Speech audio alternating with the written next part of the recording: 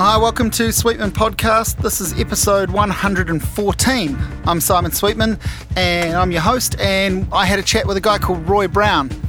He's a musician. He's based in Hawke's Bay. He also runs the big Napier live music venue, the Cabana. I found out a whole lot of stuff about him and his life, and we talked about the Cabana. The 60th anniversary of this venue is coming up across this month and next month, June, culminating in Dave Dobbin playing 2 shows there. They've got all sorts of other people, Darren Watson, Jordan Luck, a bunch of gigs, so there'll be a link in the notes for that. Roy also told me a lot about his personal story.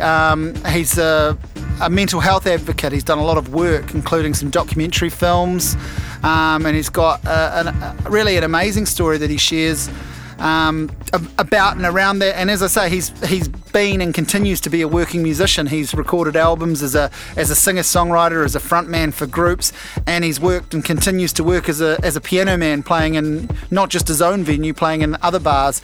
And so we talk about all of that. And he has this amazing, I don't want to spoil it, but he has this amazing story about meeting David Bowie. So we managed to fit that in too. I've known Roy for a few years, and I've, whenever I get back to Hawke's Bay, I do like to try and get over to the Cabana because it's a wonderful venue.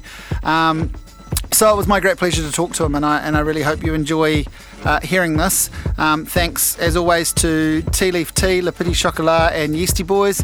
And remember, I've got a press patron happening for this, so if you want to support the podcast, I mean, you're supporting it just by listening to it, but if you want to support the podcast and chuck in some coins, you can follow the link to that as well. So this is me talking with Roy Brown. I was thinking, driving over here, like a lot of people these days, we've met a few times, but really I know you mostly online. That's how a lot of people end up just knowing each other these days. Yeah. So before we get into talking about the venue, tell me a wee bit about where you grew up and where you were in your life when kind of music came into your life. Well, I was adopted to a couple in Parkawai, here in Hawke's Bay. And I was always told I was adopted, and they weren't musical at all, but I had music raging through me. And I was brought up in an era where I went to high school, for example, Hastings Boys High School, where rugby was compulsory in the 3rd form and there wasn't a musical instrument in the school. Yeah. But still I was musical, and I was in bands by the time I was 17 and all that sort of stuff, and playing professionally by the time I was 19. And I found out much later when I met my birth mother that she was a classical pianist, and my birth father was a musician in Hawke's Bay, so nature nurture sort of thing. Yeah. Well, go back when you said you always knew you were adopted. Like, how early do you... Well, Mum and Dad told us we were adopted as soon as we were old enough to get our heads around the fact that we could understand what adoption was. Yeah, which is what age? By the time I hit primary school. Right, yeah. Definitely, because I remember getting bullied by one particular guy about it at primary school. But and we knew that we had older brothers and sisters, and we were born in Hawke's Bay, and there's a chance they were around. Right, yeah. And, so it's not a big place, not a big place. So it's possible to. But it was still a private adoption. It wasn't like the adoptions now, which are open. Yeah. So it was still private. There's no chance that we were going to officially meet our birth mother or anything. My brother and I were adopted together, so that was really sweet. Yeah. And so when you find out that that you got the parents have got this, your birth parents have got this musical.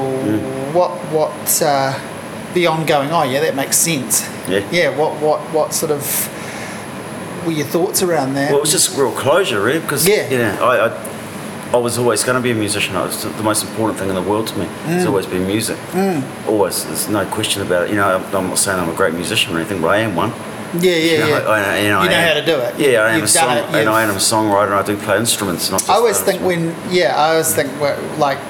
if you can do something to a level really that you've been paid for it, then you are it, right? Well, I've always had a saying that it takes 10,000 hours to become good at something, and I've done my 10,000 hours on the piano, and probably on the guitar.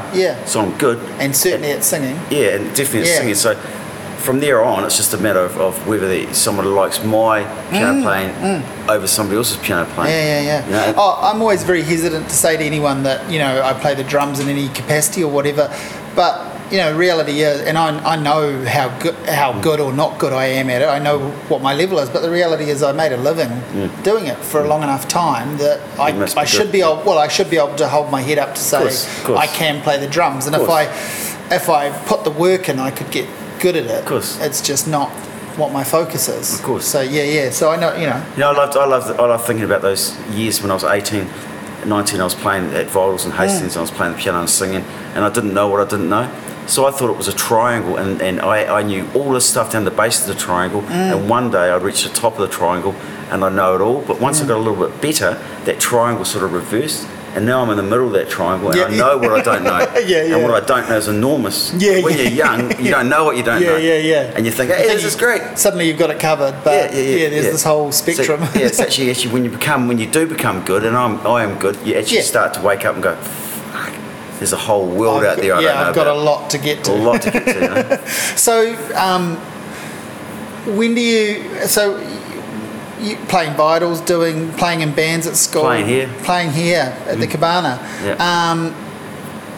and playing what, like a particular style, or all sorts. I was always in bands. I was always the front man, and I always will be. That's just the thing I do. But like Tim Finn couldn't really join Crowded House because he was the front man. And, that whole conflict. No one's ever been the front man in a band apart from me. And bands that I had growing up, it was always covers and originals. And as I got better at songwriting, the more originals got starts to take over. But my first gig here, for example, was 80-something, early 80s, supporting the Mockers. It's a true story, and Andrew's been told this several times. We'd just learned Electric Lash by the Church off the Seance album, which is 82, 83. Electric Lash, and we opened with that. And Andrew was upstairs getting changed, and he heard it. He came racing down from upstairs. It was all joined in those days. And he's in his dance robe or a towel, something like that. And he's dancing and dancing. And of course, because Andrew Fagan's dancing, the whole pub started dancing. And it turned out the following week he was a guest artist on Karen Hayes' Radio Pictures. Now I don't know what the relationship was in those days, but the guest artist each week was allowed to choose a video to be on the show. And of course, Radio Pictures is a huge thing. And all your mates are around Radio Pictures having a few beers. And he goes, "Oh, Karen, I want you to I want to play Electric Lash by the Church." Now, we were playing the Cabana in Napier last week, and the support band, whose name I can't. What was his name? I'm sitting there, come on, name us. New Telly, and he couldn't remember it. And that was your moment. That was my moment. He couldn't remember the name of the band. That was classic. And the great thing about that story was I was able to tell Steve Kilby the very same story when he came through here years later. Far out. So, so you start making a crust at it, and doing all manner of jobs, and so you're doing the solo thing, like sitting at a piano and. Well, I've earned more money in my life sitting behind a piano, playing. Background music in restaurants than just about anything else. And I never played, which is classic working musician stuff. I never play anything anyone knows because I only know. I would seriously only know about 5 songs. So you mean you just sort of sit and noodle? I just sit and noodle, and unless I'm singing. I had this piano gig in '85 in Auckland on a revolving piano stage in a bar called Spats, and it was like 5 nights a week for 5 hours a night, which is just laborious. That's terrible. That makes a complete job. There's nothing enjoyable about that. Maybe the first song's enjoyable. After that, it becomes a job. And the beer afterwards. And everything in the middle was just like a day at the office. And then I was on a revolving stage. It went round. Hello, how are you going? 5 minutes later, how are you going? You're still here. And I couldn't factor in a microphone because in those days we didn't have the widest technology. So I couldn't sing. So my repertoire of 100 songs which I could sing and play went to about 5 songs that I knew the melody of, and me noodling away for the other 4.5 hours. So that's when I became a good noodler. I'll do this chord structure, I'll do a bit of blues. So in that sense, I was going to say that's the silver lining there is that it becomes paid practice. It does. That's the thing that's good about it. Well, you're inventing stuff, and you're actually having to think and invent, and you take a few risks, but also in the context of playing it safe enough for it to not stick out. But you start to challenge yourself, and it's better that than. Not that there's anything unreasonable about doing this, but it's better that than going off and working a day job unrelated and wishing you were performing. At least you're actually practicing your craft. And what it does, of course, it leaves all day to sit at home with the guitar and actually write some songs, which is where you want to go anyway. That's where you want to end up. You want to end up a serious singer-songwriter, so it leaves you all day to be available to do that. So when do you bust out of Hawke's Bay and why? When I was 21, 22, I went to Auckland. Yeah. I had to get to Auckland to get to London because I had good friends and a girlfriend in London. So I went up to Auckland and did all those piano jobs to make enough money to get over to London. And I was in London for a year and a half and came back to Auckland for most of the 80s, late 80s, early 90s. Fronted a band called the Elation Foundation that got signed to CBS in 87. And they did videos and that was sort of the highlight. And then, of course, the band broke up. And carried on, and there was some bands had a band up there called Orange Roughie. It was almost signed to Deep Grooves before Mark Turney decided he was going to leave Auckland and go and live in London.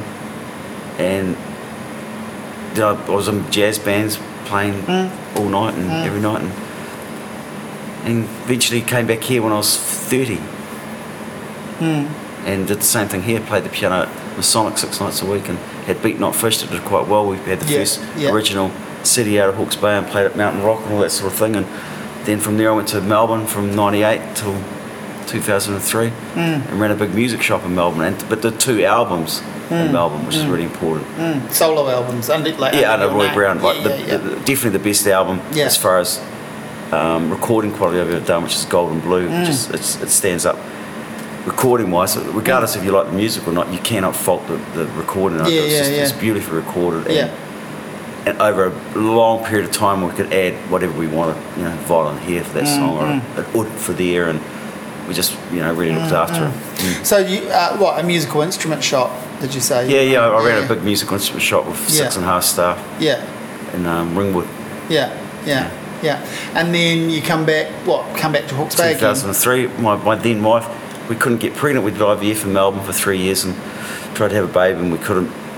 So we thought we'd come back and try to adopt here, and I'd only just turned 40. It was about to turn 40, and she was 43, and we were told we were too old to adopt. Wow. So that was another big sink for us, And then we tried to foster. The first child, the fostering thing was really arduous as well, because there's a huge forms you have to go through and enrolments, and they've got the tick boxes saying, have you got a mental illness, and I really contemplated putting no there, but I had to put, I decided to put yes. I'd want to write who hasn't. Really. And then if we're being honest. Then I had to disclose that I was bipolar, which was the term that was used in those days rather than manic depression. And then they put me through the fire, and and then we waited, and they sent us a child, and this child was a known finger pointer. This young girl from Dannyburg had pointed at males in 4 other families. Wow. And got them in serious trouble. And they sent it to someone with who ticked the box. It's hard enough for a normal male to get that finger pointed away from them. If you've got a mental disorder and a kid points a finger at you, you're stuffed. And that's what they did to us. Wow. So we kicked that to the curb. Far out. Far out. So then we broke up. Yeah, I was just going to say, because you said my then wife, I was sort of thinking, I can see where this is going in terms of the toll that this all took on the relationship, right? Jeez. Wow. She's a great woman, and we're still very good friends. And for all the family, but far out. Yeah, that ripped us apart. And you go into this process with, I'm being naive here because I don't have the experience, but you go into this process of adoption and then fostering with obviously your own experience, so when I was adopted, it was all closed adoption. Now we're told now, when I was 40, that you haven't got. It's not that it was illegal for a 40 and a 43-year-old to adopt. I happen to know the head of SIFS in Hawke's Bay, Les Kennedy, at that time. I was the best man at his daughters and one of my best mates' weddings, so I knew Les, and Les just looked me in the eye and said, mate, you haven't got a chance, because now it's all open adoption. You and Debbie would have to get a little resume portfolio to give your picture on the front with the car and the dog and the house and what you do and where you've gone. And the fact is, you're going to be closer to these kids' parents' age. They're going to look at your age and go, oh, no way. Yeah, wow. Dad's only 42, I'm not going to, And he said that you're going to have your heart broken time and time again, because kids who want babies in their 20s and late 20s who can't because of medical conditions, they're the kids that they'll get picked.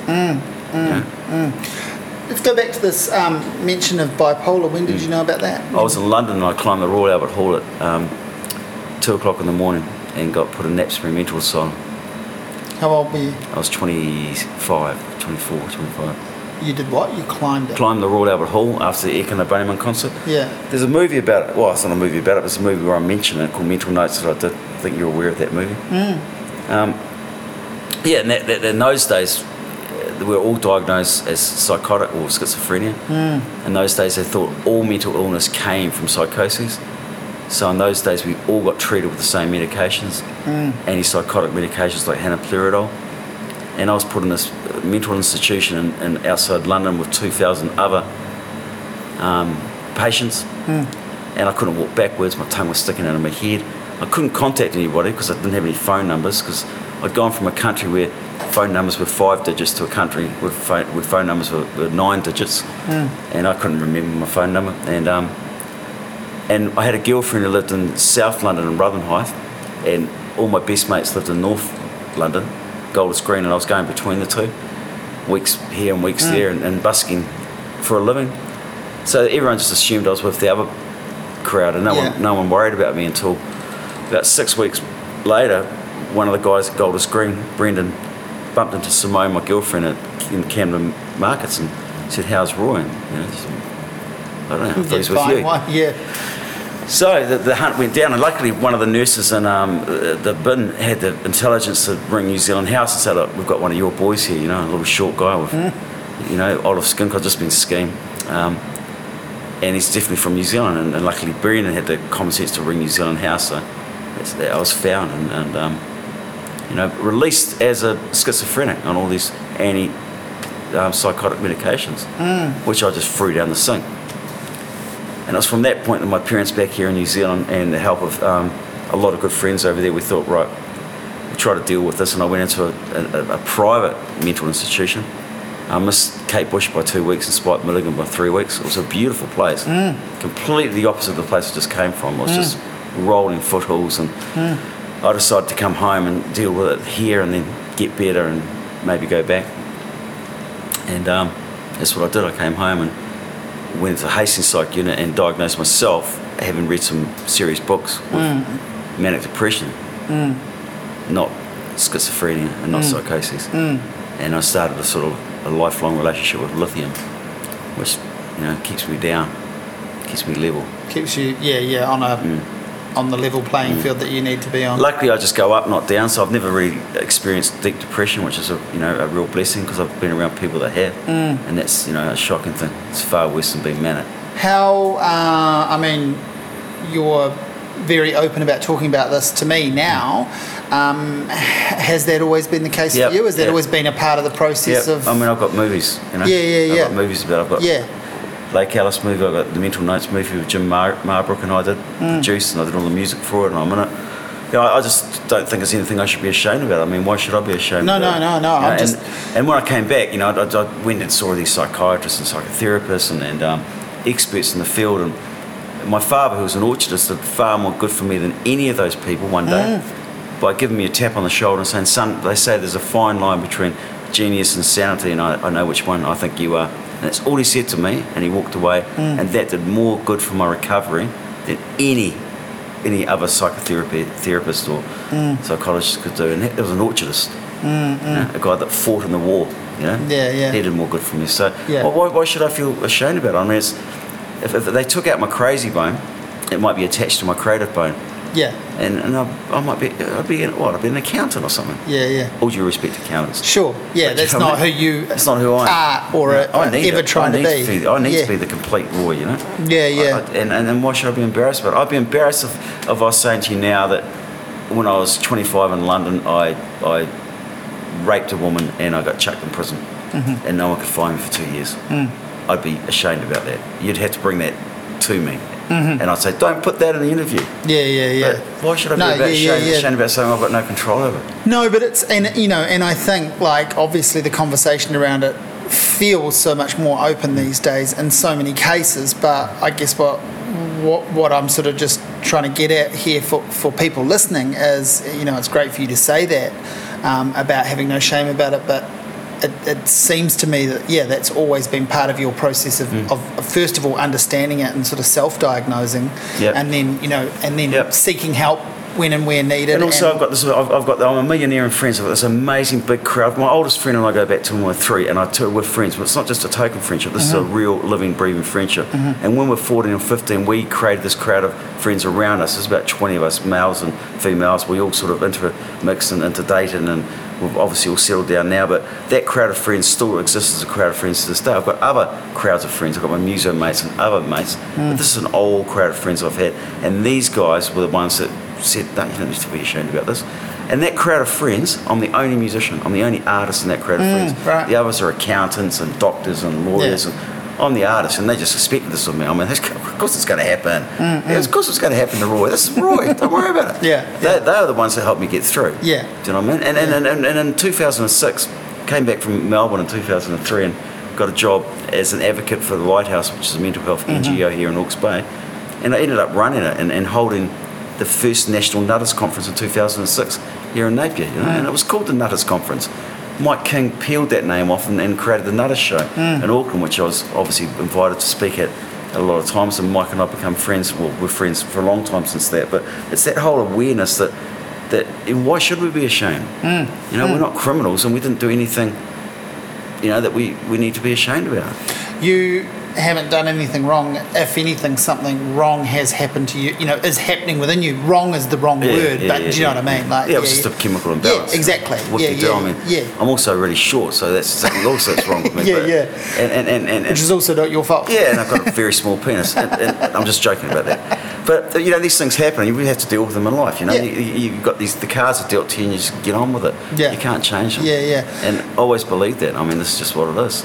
I'm really, really good at maths, which means I'm really good at music, or helps me be good at music. And I'm shit at spelling. So every time I do an email, I've got to go back and, God, is that right? Or there, two, I've given up on all that. I've actually given up on even worried about if I use the right two, or even there, and there, even though I do know the difference between THERE and THEIR. But if I'm typing to someone, I get it wrong. They'll get through that, Tell me about, because I did not know that full backstory around your adoption and then attempting to adopt. Tell me about being a father. Oh, it was the best thing that ever happened to me. I mean, the most glorious thing. I was going to say, I think a lot of people know that and say that, but now I know this extra part of your story. Everyone's story is worthy, but I know that you waited a little bit longer, shall we say? 46 when I had Wilco, which is amazing. His name's Wilco Tex Brown. He was born less than 5 hours after Ian Morris' suicide, who was Tex Pistol. So it's called Wilco Tex in Ian's honour. That's Ian up there. Ian Lyon, Black Snapper. He, the best thing that has happened to me, and the great thing about that is the distance between my age when I had Wilco, when Kate had Wilco, and my age when Dad adopted me is exactly the same. 46 years. And my father, I've always said to anybody that cares to listen, if I can be 95% as good a father to my son as my father was to me, then Wilco's going to be just fine. I think I've always knew that my dad was a great dad, but I'll tell you what's great about having a great dad is I think it just makes being a good father so much easier. It's just a real natural thing. What would Dad done? What would my dad done here? So who's your role model? Who's my role obvious model? So it makes me realise these poor bastards that have crap parents, crap role models. The whole thing just carries on. Of course it does. You get this generational blooming issues within families. Of bad behaviour and just bullying and nastiness and But anyway, it's all good, and Wilco's turning out to be a great boy and the love of my life. Well, that's quite. And so, in all of that, when does the Cabana pop up in your life? So you played here. We've mentioned that you played here. You were aware of, and I imagine you came here and saw plenty of other shitloads things. Some of the gigs of your lifetime. But it's also really important that people realise in the 80s, 70s, and 80s, in provincial places like Hawke's Bay and across New Zealand, that lots of bars had stages. Yeah. They were big bars like the Onikawa, Debbie Tamata, and they had restaurants and public bars, and they were big places, Yeah. And bands were clocking in on Monday and playing till Wednesday, and another band would play Thursday, Friday, and Saturday. So I'd played at the Mayfair, DB Hiratonga, I played all around Hawke's Bay in bands. The Cabana was really just another bar. It wasn't the bar, it was another bar. But in saying that, the Cabana had all the history. The Cabana went back to the 60s. Yeah. The others didn't, Yeah. So the Cabana had the mana, but the other bars were just as cool to play as well, sort of thing. So, because what was this place called originally? It didn't open as the Cabana. It was the yeah. So this was attached to the that's main, right. In 58, you see. Yeah. So you grew up knowing about this place. You came to it. You played at it. As I say, you would have probably seen some of absolutely your early favourite gigs were here, along with at some other venues. Yeah. You move away. You have a music career. You still have a music career. You're a professional working musician. You have all these other experiences. The Cabana. When does the Cabana sort of? What happens to it? It shuts. Well, it shut in '98. Yeah. And a guy called Ian Hunt had it, and I was actually at the last gig. The last gig was here. It was the Mutton Birds, and Richie Jackman's band Power. It wasn't called Power then. It was called Woody Allen's Daughter. I was playing keyboards for a couple of songs, and that was the last gig. And then it shut down. And I went to Melbourne that year, and it became the state of it for a year, which is Dave Hanna's thing, and then it became Firecats, which is a strip club. Yeah. And then it became an art gallery when Jackie Sholly moved in next door, and apparently she spent $100,000 on it, but might have got ripped off. I can't see it myself, but anyway. And it didn't go. I mean, art galleries in Hawke's Bay are a bit of a risk unless they're little boutique things. Yeah. Or attached to an existing vineyard or something. It's a bit cool. But that's what happened, and then 10 years ago, a consortium of guys, including Richard Jackman, Ian Morris, Ian Bates, Phil Taylor, Ross Gannon, got together and thought, right, we're going to get this up and running again. They took it on and got it up and running again. There was a book written about it. Yep, Lee Pritchard wrote this book about celebrating the Cabana, which is a great book. Yeah. I love that book. And so that's sort of part of the rebirth story in a way too, isn't it? That's a precursor to it. That happened, and that sort of got everyone thinking, maybe we can do this again. Now, maybe we can build it back up. I wasn't part of that because I was heavily involved in the Lighthouse and in my mental health career. But the boys got it going, but they ran it as a sort of consortium. They got a lot of goodwill from the public on board, from materials, etc. So there was this group of people, and then so how do you get pulled into that, or how do you Well, they were running it as a consortium, and anything. So they got it up and actually happening again. But they weren't making much money because it was very hard to run things by committee. And it's a classic example of running things by committee. These guys would meet here every Monday night and make decisions, and an example of how things, when you run things by committee, like 3 of them wanted to buy a PA and pay it off. And the other 3 went, no, let's just keep renting one. So when I did take it over 8 years ago, they were renting a PA, and it was costing me more a month than my rent was. So I was writing a cheque for the rent, and I was writing a cheque for the PA thing, and this has got to stop. I'm buying a PA, I don't care if I have to borrow more money, I'm actually going to own the thing, So things like that didn't happen, and they had really, there was a very officious policeman and liquor licensee duty officer around at that time. These guys were absolute pricks. And because you're good at maths, so you know that that this is a bad thing that's going on. They had a few problems, like they got done for serving underage, and so their licence got cut back till midnight, and they had huge problems with neighbours complaining. So I took this all on board, and so the first year that I ran the place, I was shut in at midnight. I had to not get a single noise complaint for an entire year to then be able to apply for a later licence. Because what was happening at 11:45, all my customers were walking out, going down the road, and I was losing just so much money. So it was a really stressful year, that first year for me. It was my first ever business, and I was having my first ever child, so it was a pretty stressful year. Baptisms by fire. But I got through it, and everything's gone peachy groovy since, and I think in the 8 years I've had one official noise complaint. Right. Because I got on side of my neighbour straight away. Yeah. Important thing to do. Yeah, by giving them a letter with my picture on the front so they could see. Yeah. It was an old black snapper poster. Had me singing on the back saying, "This is me, Roy Brown. Da da da da. I now own the Cabana. I want to work with you, not against you. So if you have any problems with the noise, please phone me first on this number and give me the opportunity to appease you." And it's mostly been one guy, and he's done that to his credit. He's rung me and said.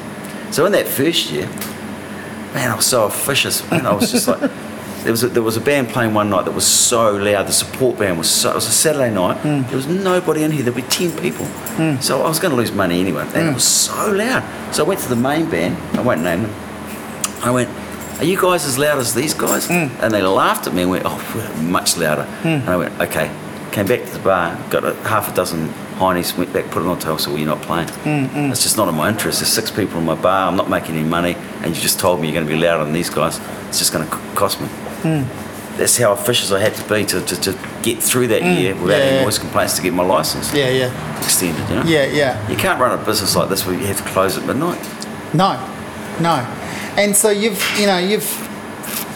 done this great thing over the last few years with this place where first of all, you survived. Yeah, well, that's the main thing. Is the main thing. Yeah. But there is that kind of, you are doing, it's such a great sized venue and a great sort of set of options here that you still do such a big range of gigs, or maybe a bigger range than there's ever been. I don't know. Well, I think you have to. You have to. I mean, this is not New York. If you had a bar like this in New York, you could be a metal bar only, or you jazz bar, or whatever. Bar only, or a pop bar only. Here, you've got to be everything. Yeah. I mean, you I've had cancellations from bands on a Friday night who've given me, 2 weeks or a week away. We can't play next Friday.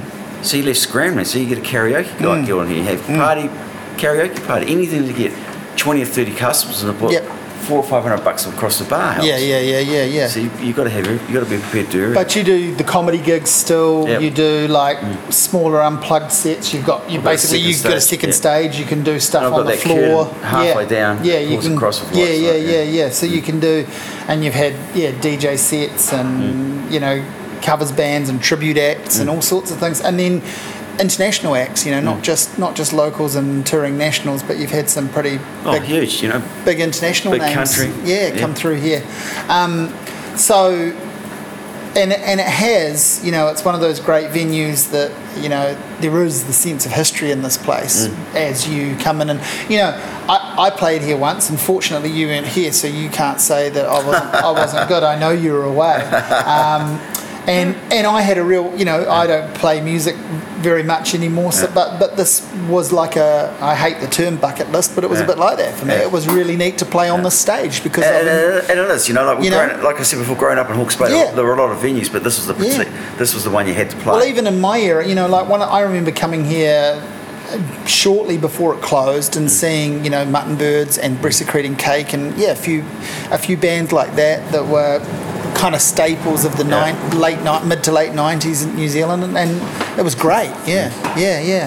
And obviously this is a sort of spiritual home to Jacob. Given that they're locals, this is really a big part of their spiritual home, isn't it? Like I said before, if you go the urinal, it's a very long urinal here at the Cabana, and above that there's a montage of some of the great acts that have played here, and in those days bands like Mysex and Split Ends and these bands were all playing here. Ham and Gamble. Oh, absolutely. Hammond played here 6 months ago. And in those days there was no my biggest competition, anyone that runs a bar, their biggest competition isn't other bars now. It's the couch, Netflix, the internet, YouTube, cheap piss from the supermarkets. That's our competition. Back in the 70s, bars had the ability to buy alcohol at a far cheaper rate than you could buy it, because you could go straight to the breweries and get it. Nowadays that's all gone. I have got no ability to buy my beer at any cheaper rate than you could buy your beer. Now, I can't do a deal with supermarkets. I'm not interested in doing deals with me. I can do deals with little boutique breweries. Maybe for getting another 15-20%. But the margins are far different these days. That's why, and nowadays it didn't really make that much difference if you could have 6 beers at home would maybe cost you $8. Well, 6 beers at a pub would cost you $12 or $15. It wasn't exorbitantly more. But these days it is. Yeah. So you run this joint and you manage to still play. You sometimes play here, but you more often play in, anywhere else but here, right? Like I'm playing at the Common Room tomorrow night. As part of a Bowie tribute thing. Yeah. And I play the piano normally every Friday night at another bar in Ahuriri. But I do play here a lot. Like my band Bus Crash is playing twice over the 2 months for the celebrations. 60th celebrations. Well, let's talk directly about that.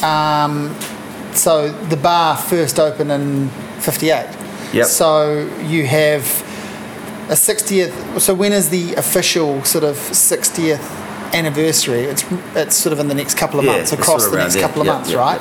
You're not 100% sure of a concrete date, and you've got a bunch of things. And then there wasn't music like there is now back in '58, but there was bands playing here every Friday and Saturday night in the corner somewhere, and they're on the ground, and it was more of a public bar sort of situation. But slowly, by the time I think Lee Pritchard knows this for sure, 61, 62 comes along, they bought a stage, and the Ernie Rouse band was the regular band, sort of playing jazz. Well, see, I think I'm pretty much 100% sure my dad used to play here, because he's no musician now at all, but he was in a couple of regular working bands in the very late 60s, early 70s in Hawke's Bay, and I know he would have played here. A lot of people get mixed up with this place and the Cabaret Cabana, which is on Marine Parade. No, I know he played there, but I'm sure he also did play here. And, so I played here with filling in for the Spines, and the toilet, you mentioned all the kind of stuff that's up on the walls.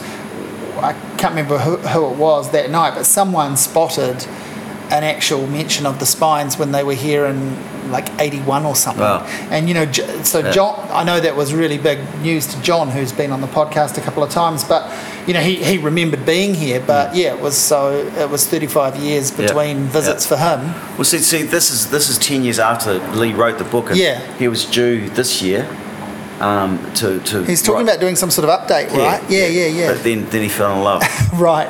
Because he did write to me and say that he had it all planned to do. Oh, well, that's his brain's gone to mush. So if you ever needed an excuse to not be busy elsewhere, that's a wonderful one. It is. The world needs more of that. Yep. So he's off the hook. He's off the hook. Yeah. And when he did the book, of course, I was living in Melbourne, and what he asked for was people to feed into it. Yeah. And no one fed into it on my behalf, so I'm not actually in the book. Which pissed me off. I bet. Which is why the updated version would suit you just fine. I should have been in the book anyway. Yeah. But I played here heaps in two bands, New Delhi and Just Walter, but there was no one around to feed into it. Yeah. And I'm looking forward to the book being updated, and we've got something to really, even if it's next year, look at the 60th anniversary, which it's going to be 2 great months of music.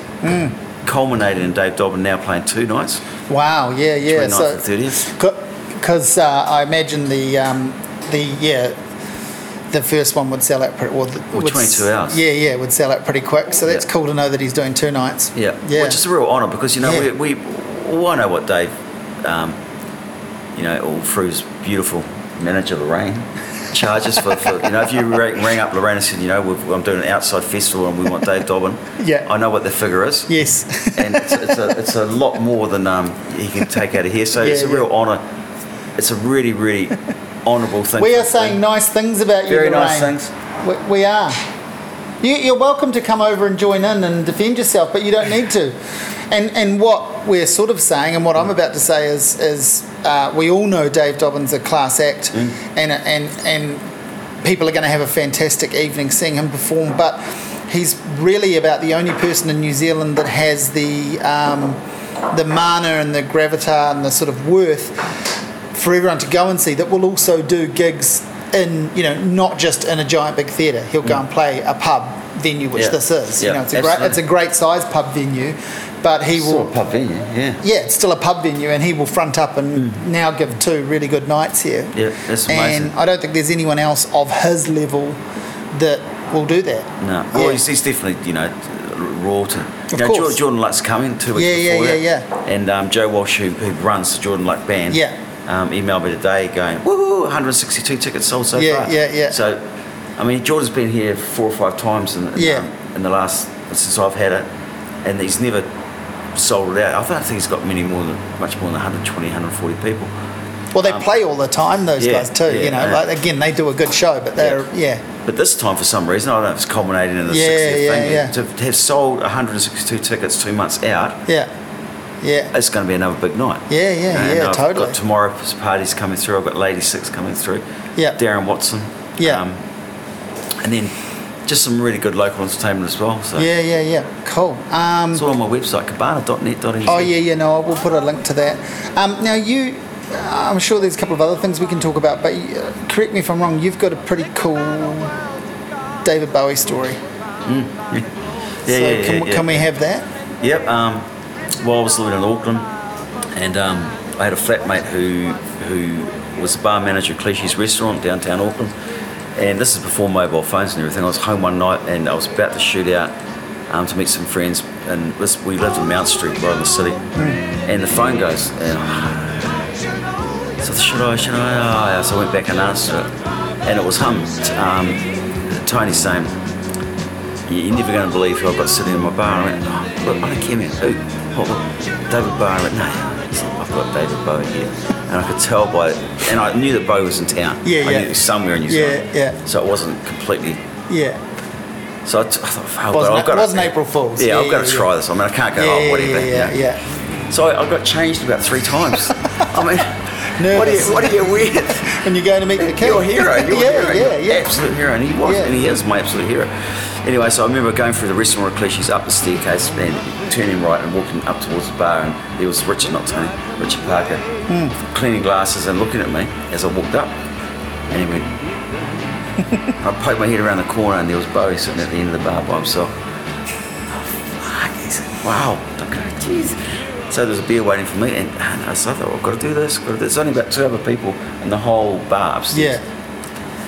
So I walked straight up to David Bowie and said, "Hello, Mr. Bowie, my name's Roy Brown. I was wondering what you were thinking when you wrote, 'My brother lays upon the rock. He might be dead, he might be not. He might be you, he's chameleon, Corinthian, and caricature from Quickstand.'" And he looked at me and went, "Oh, man, I can see you really do listen to me. Sit down, Mr. Brown, I'll tell you all about it." So I sit down with my beer. Richard got him another whatever he was drinking, and off we went. And the great thing about that is, for every question that I had for him, he'd be asking me questions. He had one back. He refused to make an interview. There's no way I was going to sit there and interview. He was going to give you the gold, but it was going to be in the context of a conversation. He wanted to learn something from me. He wanted to learn about Parkawai. He wanted to learn about my musical experience. He wanted to learn about where, I ended up telling him about my mother being a classical pianist, gospel pianist.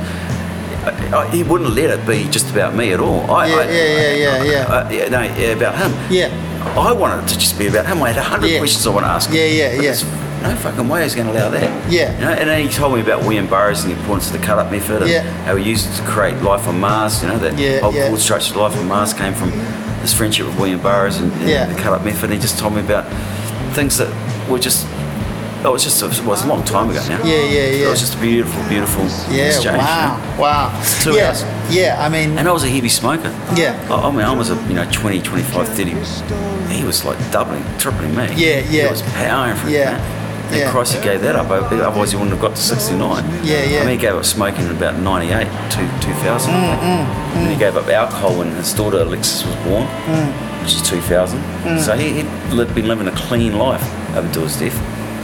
Well, he's, and that's the same with Lou Reed, who was clean for a long time, but I think they'd done so much damage early on that one way or another, the effects of it kind of got them in the end, but they still got to a reasonable age. Reasonable age. Bowie was, before the Berlin years. I mean, in LA, that's where he did all his damage. I remember when Lou Reed died. I was actually listening to him put on one of his vinyls, and I hadn't heard anything. And my wife comes in, he'd been listening to the radio, and went, "Lou Reed's dead," and I just burst into tears. And she said to me, "God, you're going to be a mess when David Bowie dies." And I was. I was just going to ask. Mess. So what What happened there was, I got Lazarus. And saw it on YouTube and went, wow. Thought this is powerful, but I didn't think anything of it. There was no one was saying, no one knew that he was sick. And Black Star, I ordered Black Star on vinyl from America. And then we went off to Mahia for our normal summer holidays, and we went up on a Sunday. The Monday we're down at the beach playing cricket, and this little dog befriended us, and the kids said, can we keep it? I went, no. What can we call it? I said, let's call it Bowie. So we played with this little dog Bowie for 2 hours. Then that night we went to the bar for a meal, and at the Mahia bar, and I walked up to get some drinks, and the woman behind the bar said, geez, I know your face. You used to sing at Vitals. You used to sing all these David Bowie songs. So here I am again talking about David Bowie. Yeah. So that's twice in one day. Yeah. I was talking to this lovely Murray woman. And then that night we're playing Monopoly. Will goes to sleep in bed. Kate gets knocked out. She goes to the room, checks her emails or checks her texts, comes back, and I'm playing Monopoly with my stepdaughter, and she's a tap on my shoulder. I look up into Kate's eyes, and I can tell straight away that some major shit has just gone down. Yeah. And she said, David Bowie's dead. Yeah. I couldn't get out of bed for a day and a half. Yeah. I couldn't get out of bed, man, and the phone was just going ballistic, because people just knew how much he meant to me. And That day, Kate had an appointment back in Hawke's Bay with a neurologist for some sort of test or something, so she was always going to come back and stay the night and drive back the following day. So I was at home, I was at the batch with the kids, and I just stayed in bed, and Tabitha came and sort of fed me, and I just couldn't get out of bed. I eventually got out of bed at 6 o'clock, walked out and sung Sorrow all around the block of where we were living at Mahia, and took the kids to the pub. But it took me months to get out of that funk. I couldn't listen to Bowie for fucking months. I just couldn't listen to him. It's like I was pissed off at you. No, I'm not going to listen to you. You broke my heart. I can't listen to you. Honestly, it would take me, if I was in the supermarket, listen to it, I'd say, no, there's Bowie. No, off. No, I can listen to Lou Reed, but I'm not going to listen to Bowie yet. And luckily, when I say luckily, in October we put together a Bowie band for here. We of course had no idea that he was dying, or even, but we did this. We thought we'd put together a Bowie tribute band. So all we had to do was just roll that over. No rehearsals needed. We just done it. And it was just huge. And then we did it again next year, and we've done it again twice this year. And the funny thing is, like we played it this year, and I realised as I'm singing all these Bowie songs that on stage I'm actually the happiest I can ever be singing Bowie songs. I'd love to say I'm happy as Simon when I'm singing Roy Brown songs. I mean, I should be. Or if anyone is singing Roy Brown songs for that matter. Right. But I'm actually happy as singing Bowie songs. I was brought up singing them. People are really enjoying them. I could sing a Roy Brown song, but half the people in the audience more than half wouldn't know it. So when you're singing a Bowie song, you're connecting with all these people, and they're really enjoying it. And it's a real gift to be able to do it and do it some justice. There's a couple of quite good, I'm sure there's several, but there's a couple of quite good David Bowie podcasts doing the round at the moment that I've finished listening to one and dipped into another. And, you don't need me to tell you this, but there's so much depth there, but there is so much joy in so much of that music, even as a listener. So I can imagine that as any sort of performer that's taken an influence from My mate was coming back from Wellington in the weekend, and he rang me to tell me that they listened to Radio New Zealand, and they had an interview with somebody about Bowie in Visconsy and that year, and I went hunting for it, but I couldn't find it. So if you find that, it's what's about that whole year leading up to his death. That year. Did you see him perform, and how many times? Or I saw him in '78. That was in Stages. Saw him in Let's Dance, 84. And I saw him for the reality tour. And that was it. Oh, it's I got to that Wellington reality tour where in it the was rain. in the rain. Was it? Majestic. How good was that? I got called up by the radio to talk about that after he died. They wanted to revisit that concert, and it's like, that's one of those concerts you'd want to talk about anyway, even outside of that, like to periodically remember, because the effort that he kind of went to, and the fact that it was no real big deal to just put on a raincoat and go out and not just a little bit of light splash. The amazing thing about that tour was everyone says, Gal concert, his bass player, and that was saying that's the happiest I'd ever known him for that whole tour. He was in a really happy space. He had Alexis, he's off the piss. He had his great life in New York where he could walk around his block and not be noticed. He'd just taken Alexis to school. They had the house up in Woodstock where he'd go and create on the weekends. And they said he was just such a happy place. And the first time he really, really enjoyed a whole tour. And it was, and he fucking looked sensational for a start. I mean, how old was God? And he just looked $1,000,000. And Reality, what a great album. And that was on the back of Heathen. Yeah, I loved Heathen. It's funny, at the time I thought Heathen was a lot stronger than Reality, but now I've switched. They're both good. But actually I'd be more likely to listen to Reality than Heathen. And the album before that was Amazing Thursday's Child. Beautiful song. But there was a trifecta of really good, strong albums. And then of course Black Star was the next day was that was pretty good, but you certainly went out on an absolute high note, like a career high. Giddy up. It's I think the next day just missed it. Was a rock and roll album without any keyboards. It was just a very straightforward rock and roll album. You go bang bang bang, and the Black Star was just whoa. But he gave the world more than enough, right? Like I know they'll trot out things over the next few years, and there's a sort of a plan in place, and there was an EP that came out a year later, and straight after the year after the death, and they will continue to trot things out, and they'll mostly be of a pretty high standard. But even if nothing else were to come out, well, sort of like Prince, at all, exactly. They're talking about Prince writing 2 or 3 songs every day, every day, and the vaults are just jam-packed with stuff. I don't personally care if I never hear another Prince song in my life. He gave me enough anyway. Exactly. Well, I had quite a different experience with the David Bowie news, because I was still actively employed by Fairfax at that time, so I got a phone call. I got a phone call saying, "Hey, David Bowie's dead," and I was walking down the road to return a DVD or something, and I got a phone call saying, "David Bowie's dead. So we need a few words from you as quick as can be, please." And I was like, "Oh, okay. I'll probably be about 20 minutes before I get home."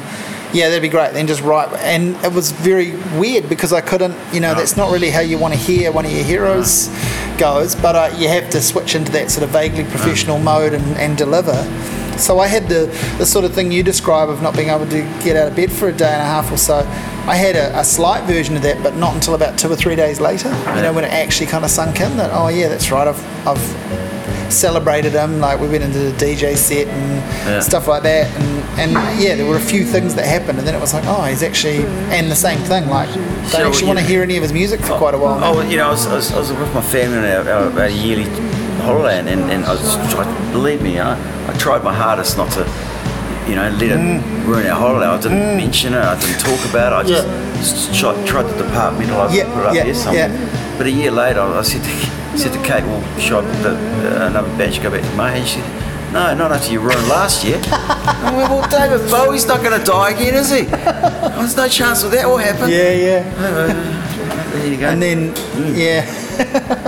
well, without being too morbid, who else is there for you? We talk about Lou Reed, Bowie, Prince, they're Bob all Dylan. Those 3 were huge. Prince, Bowie, and Bowie's the top. But when McCartney goes, it'll be really sad. Of course, he's got a huge effect on the Beatles massive. Bob Dylan had a massive effect on my life.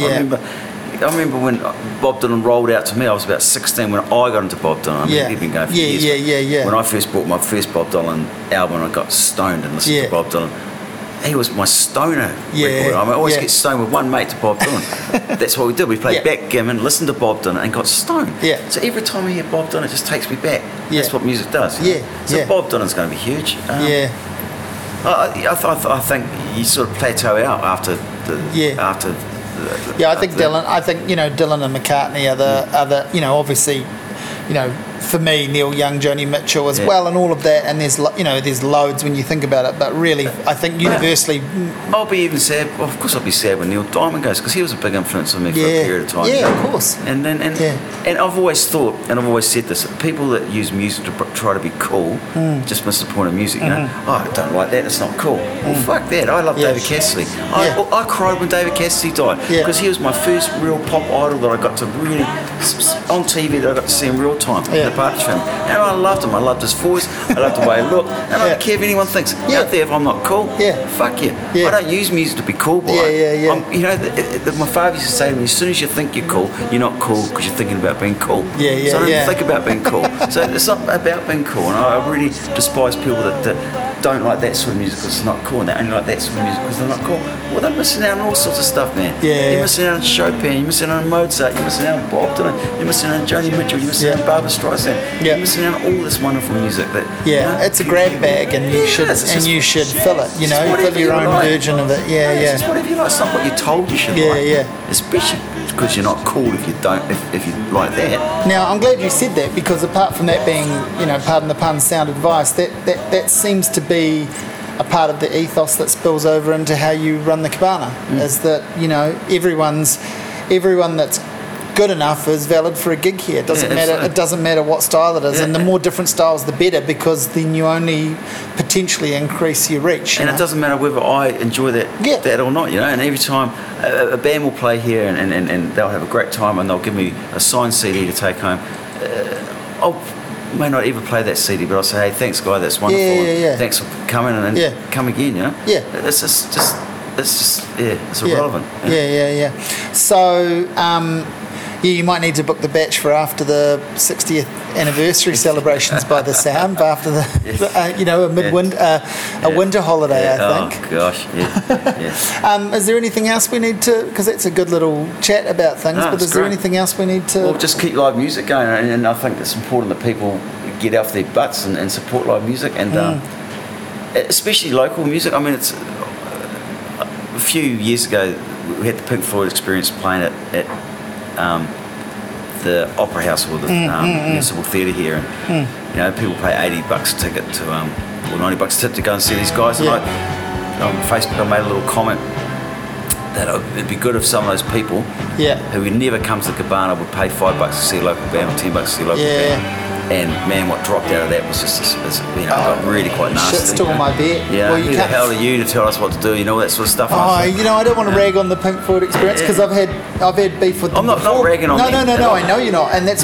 But it's a funny bunch, isn't it? Because the first time I went and reviewed their show, I remember at halftime someone going up to the merch stand and going, have these guys got any albums? And it's like, there are 14 of them in any music store. They're called, they're under the name Pink Floyd. Why would you want to cover, a tribute band? They do a very good job of doing Pink Floyd. Why would you want the tribute band's recorded CD?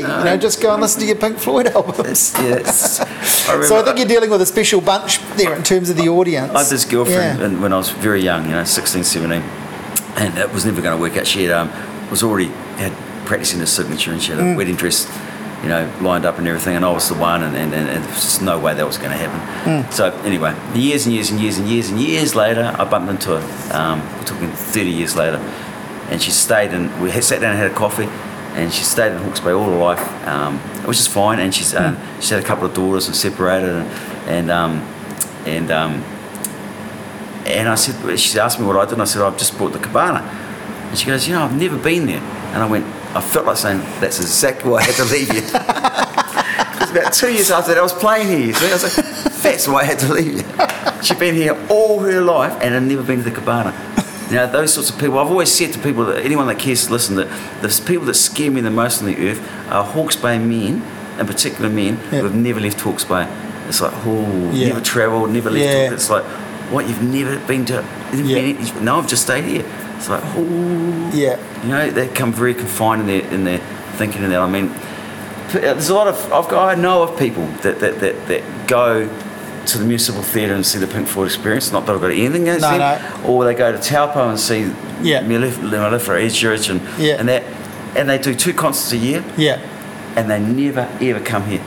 Ever. They just don't go out. Apart from that. It's frustrating, isn't it? But I guess, and I can see how it'd be particularly frustrating for you or anyone in your position. But I have those thoughts too, as someone who goes to lots of shows in quite a few different venues. When you go to a show that's great and there's hardly anyone there, you feel sorry for the venue owner, the promoter, the manager, definitely the people on stage. But within that, you're just thinking, why aren't more people here? Because this is fucking great. Now, they can't always be at everything. No, you can't. But it's just too cheap for them to stay at home. There's too much going on at home. They've got too many choices at home. They've got Netflix, and they've got YouTube, and they've got 155 channels on Sky. They've got cheap piss. They've got comfortable couches, and it's raining outside. Why should they bother? It's just too easy. Whereas in our day, you had to go out. Like you came on a Thursday at 18 years old, and in my day there was one TV station and one radio station. Your parents were watching Coro. There was nothing to do at home. Yeah. So nothing came in, everything was received by going out. Out. And now it's basically the complete opposite. This bar was open 6 nights a week. And now it's basically the opposite. Everything that you could ever want. I mean, it is incredible. God, it's pretty hard to beat sitting at home and hearing people talk about how Beyonce at Coachella is amazing, and you can dial it up and watch the live stream of it. You can see why. You can see why it's tough to beat that. Oh, you can't. So, it was nice having a chat, and nice to get your story as well as a bit more of the story of the bar. As I say, I've always loved coming here, and I've seen some amazing shows here. And I feel quite honoured to own it. I don't take that lightly. And I feel it's a great responsibility to keep the doors open, and I work hard at doing that. And I've made some stuff ups. In the last 8 years, I've thrown a few people out, and they've pissed me off. But it's all heat of the moment sort of stuff, and it's just what it is, But I'm still trying to keep the cope up with the place alive. And it really annoys me when you catch somebody drinking their own piss in my bar. To me, it's just insulting. So I chuck them out. And if I can do, I can slap on the way. I think that's fair enough. I slap them on my way as well.